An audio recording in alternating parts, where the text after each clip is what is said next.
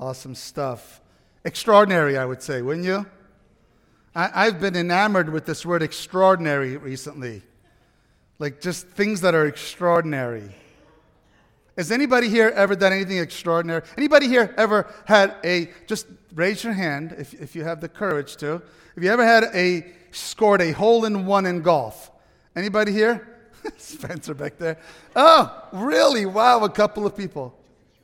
Oh, yes, thank you so much. I got so excited. I got Talia standing up. I'm like, she doesn't even play golf. Well, that's not the point. The point is that it's children's church, and children, you're welcome to go ahead and go over to children's church, follow Talia.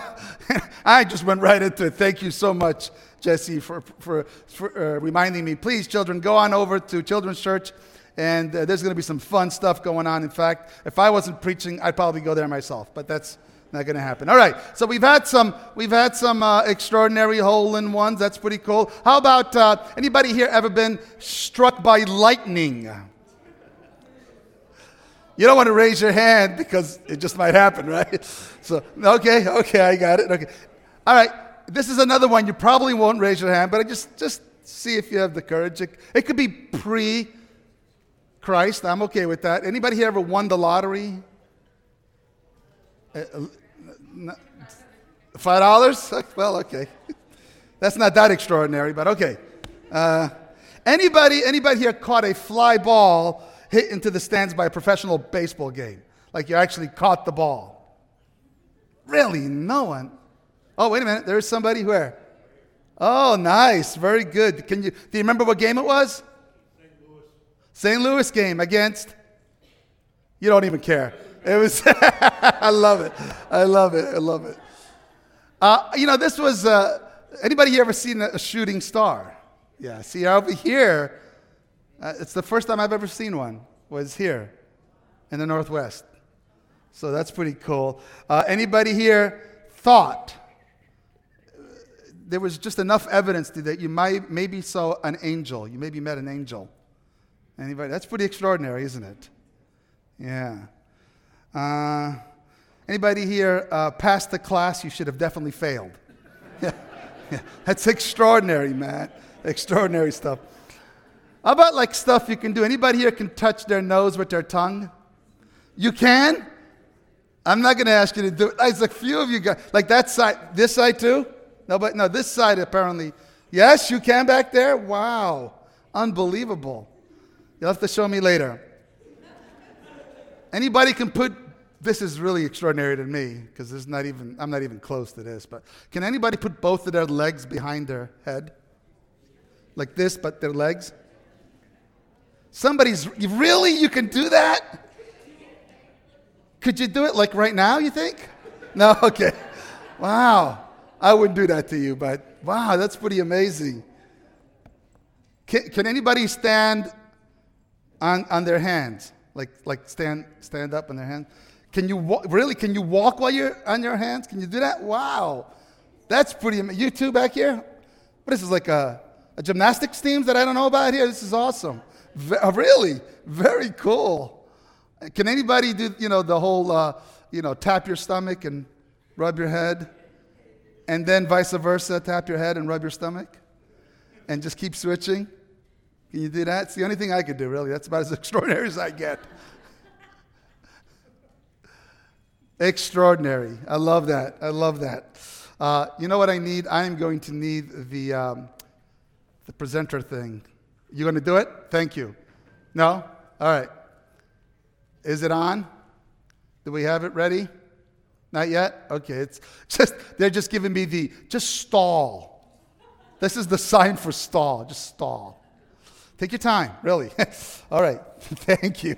That's very good. Give me some kind of other sign as soon as you can, if you would. I would really appreciate that. So this whole idea of being extraordinary, see, look at that. How wonderful is that? Being extraordinary really has been something that has really captured me. I'm always amazed when people can do crazy, amazing things. And here's why. I love this verse. In 2 Corinthians, it says, now we have this treasure in jars of clay. Have you ever thought of yourself as a treasure? See, God does. We have this treasure in jars of clay or in clay jars so that what? This extraordinary power may be from who? From God and not from us. We are finishing today our series on contagious, and we've been talking about being contagious for Jesus Christ, being contagious for the kingdom of God, and that is something that is extraordinary. But please know that anything that we do that is extraordinary is just us in jars of clay, and God is doing this extraordinary thing through us, from us, by us. Are you understanding what I'm saying? We just get this wonderful privilege to be God's tools. How awesome is that? That to me is pretty extraordinary. Now, there's a story in the book of Luke. It's one of my favorite little stories in the book of Luke. And it's Jesus, and he is preaching. And after he is preaching, he decides that he needs a little time with his new friends, which later he calls his disciples. And he decides to do what they do. See, Jesus was great at meeting people right where they were needed, right where they were. So the story goes like this. I'll put it up here. It says, after speaking a while, Jesus speaks to Simon. Move out into the deeper water and drop your nets to see what you'll catch. Master, Peter says, we've been fishing all night, and we haven't caught even a minnow. But, all right, I'll do it if you say so. See, how many times have you said, I've done that. It doesn't work. You know how many times I've gone to a group of people and said, look, I want to try this idea. And they're like, Pastor, we've done this before. It doesn't work. So many times I get this thing, we want to do an young adult class. Nobody will come. Well, they do come. It's amazing. We want to do this. No, nobody will do it doesn't work. We've tried that before. Have you done that? We've been fishing all night before. It just doesn't work. But guess what? God is not measured by what we've done before, but what we're ready to do now. Do you believe that?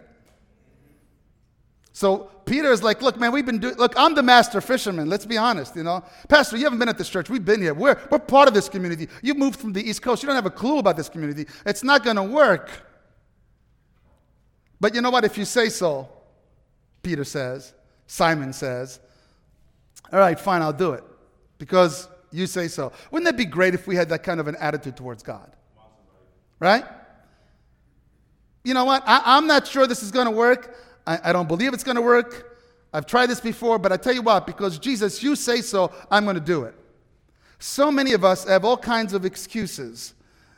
And I love this. Jesus says, I want you to launch into the deep. Because, you see, back then, those fishermen used to fish in shallow water. That's where the fish were. But now, Jesus is saying, no, I want you to go and try it in the deep part. And they're like, really? The deep part? Nobody fishes in the deep part. But see, Jesus was trying to teach something else besides fishing here.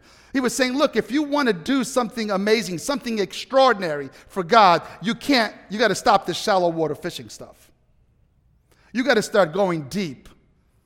We need to have deeper relationships, deeper moments, deeper endeavors, risky stuff that if God was not in it, we would fail. You believe that? So Jesus says, I want you to launch out into the deep. I want you to go deep. So many of us just are okay with allowing somebody else to launch out into the deep, and we just kind of go along for the ride. How we doing? There's a story about a doctor in a small French village. He's about to retire, and he had tirelessly worked with these folks day in and day out. And in fact, he did it when they couldn't even pay him, but he would do it because he loved them, and he was there, and he was about to retire. And the village came together with this great idea. They said, you know what? Let's give him a great great, great gift. And so they put this big barrel in the middle of the town square, and they said, everybody, just grab some red wine from your cellar, because back then in France, everybody had a little red wine in their cellar, right? Go downstairs, get some red wine, and I want you to go, just one little, pitcher of red wine, put it in that barrel, and everybody just go ahead and put that pitcher of red wine in the barrel, and then he'll have a whole barrel full of red wine, and it'll last a long time, and he'll be so happy, this French doctor. And sure enough, you saw people come in and pour the pitchers into the barrel all the way full. And that evening, the doctor was just so moved by this, that these people would do this, that they would sacrifice so much. And then he decided to partake a little bit of it. Just try a little bit. To taste a little bit of the love that this community had given him. And when he put out the spigot and came out kind of clear, I thought it was going to be red wine. So he drinks it and he spits it out. He goes, this is not wine. This is water. It must be a mistake. And so he does it again.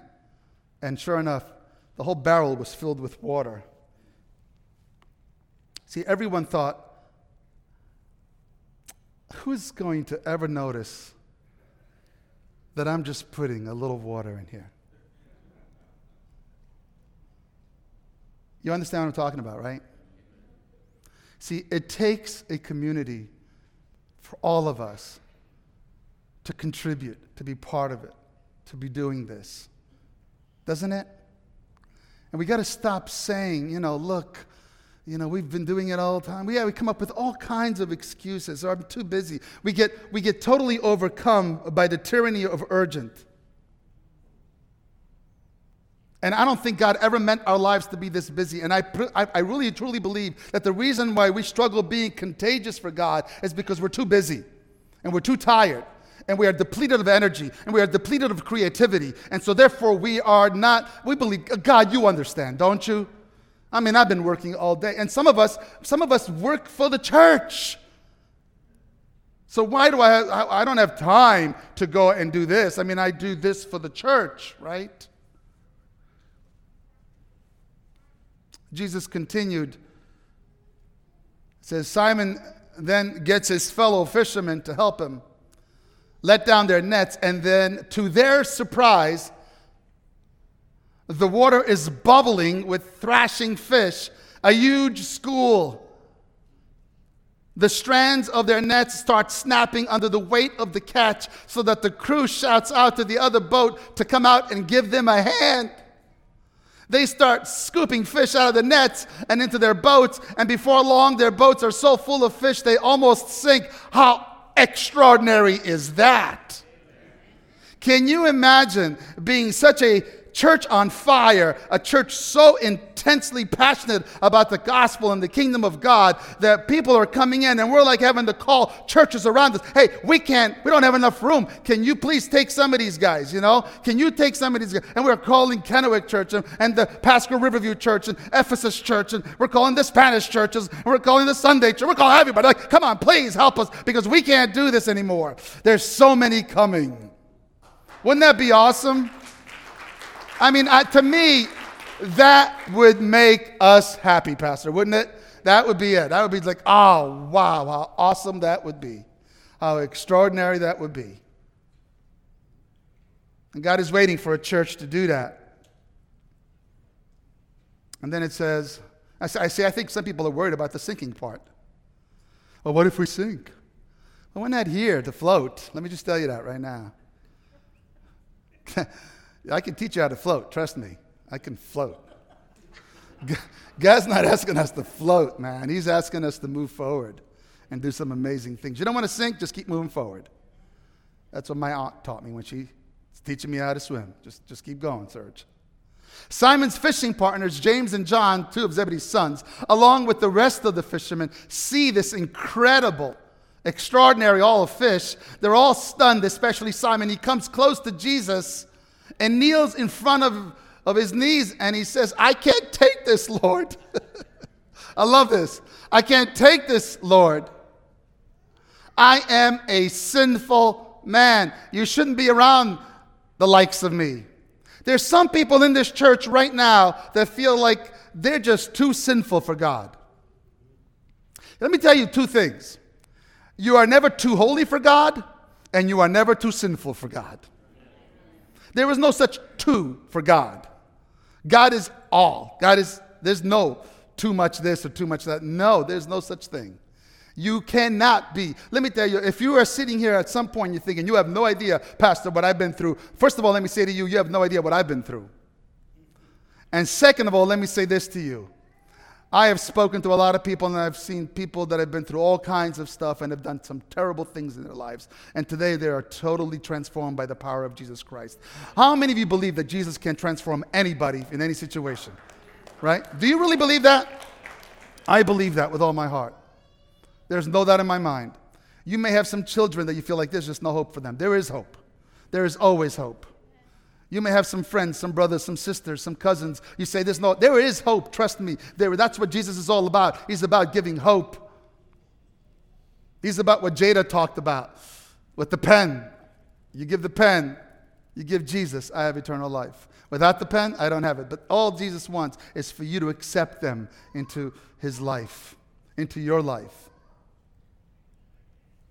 So, he says, it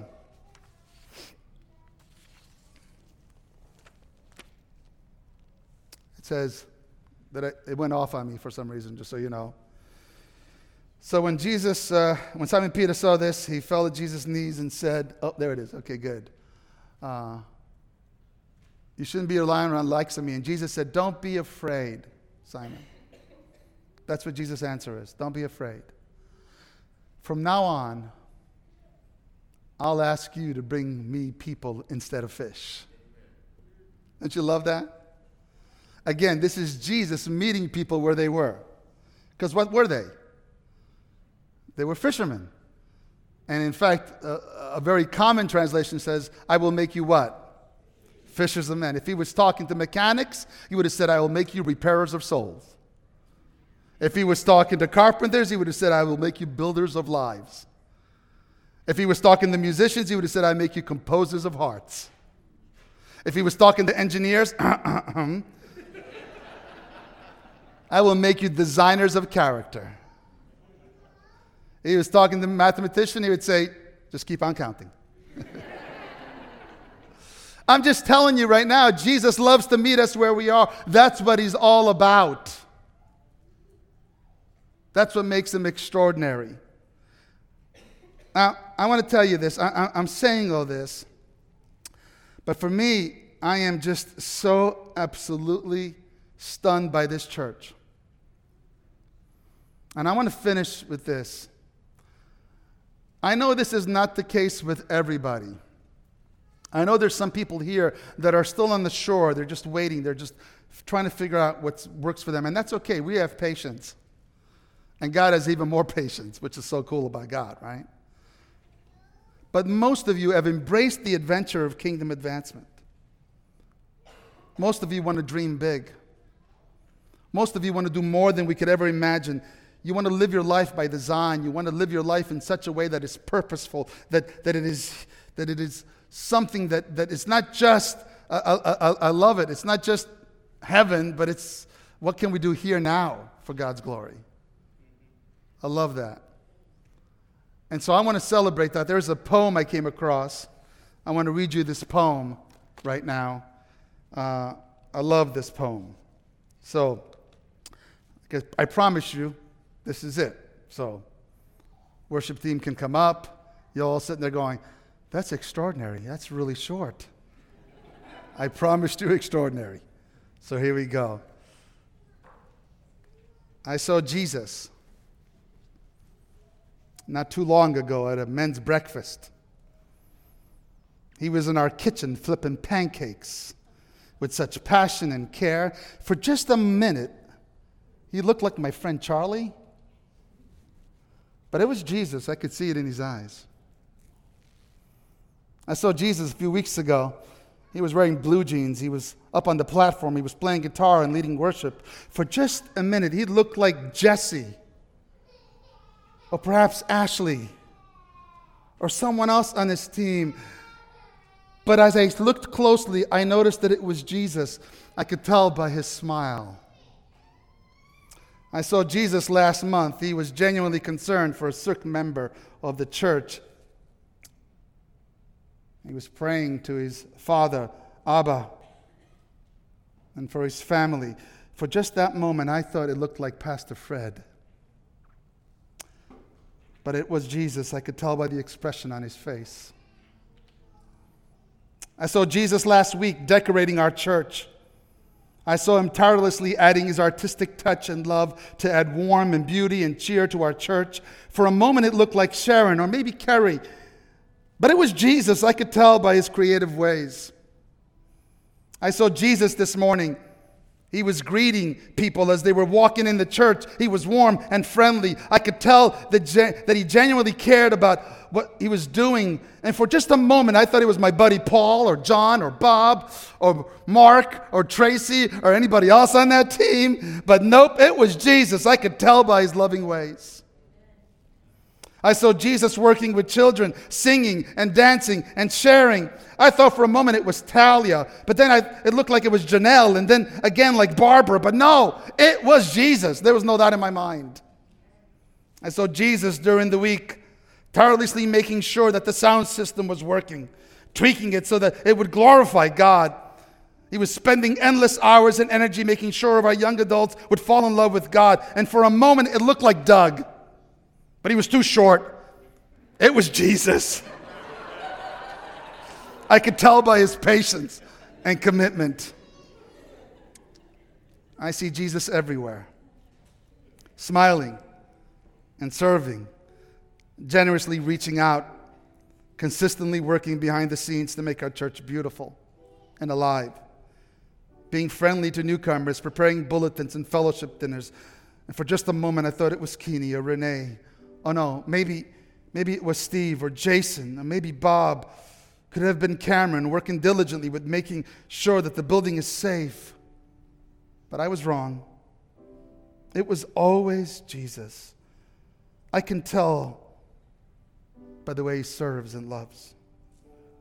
I see Jesus everywhere through Brenda and Ron and Karen and Dorothy, through Daryl and Becky, Tom and David, through Chris, Victoria and Brandon and Brent. And no, I will not name everyone, but countless others. All of you are there every day, every way. So many of you sharing your resources, your time, your energy. I see Jesus in each and every one of you, and that is contagious.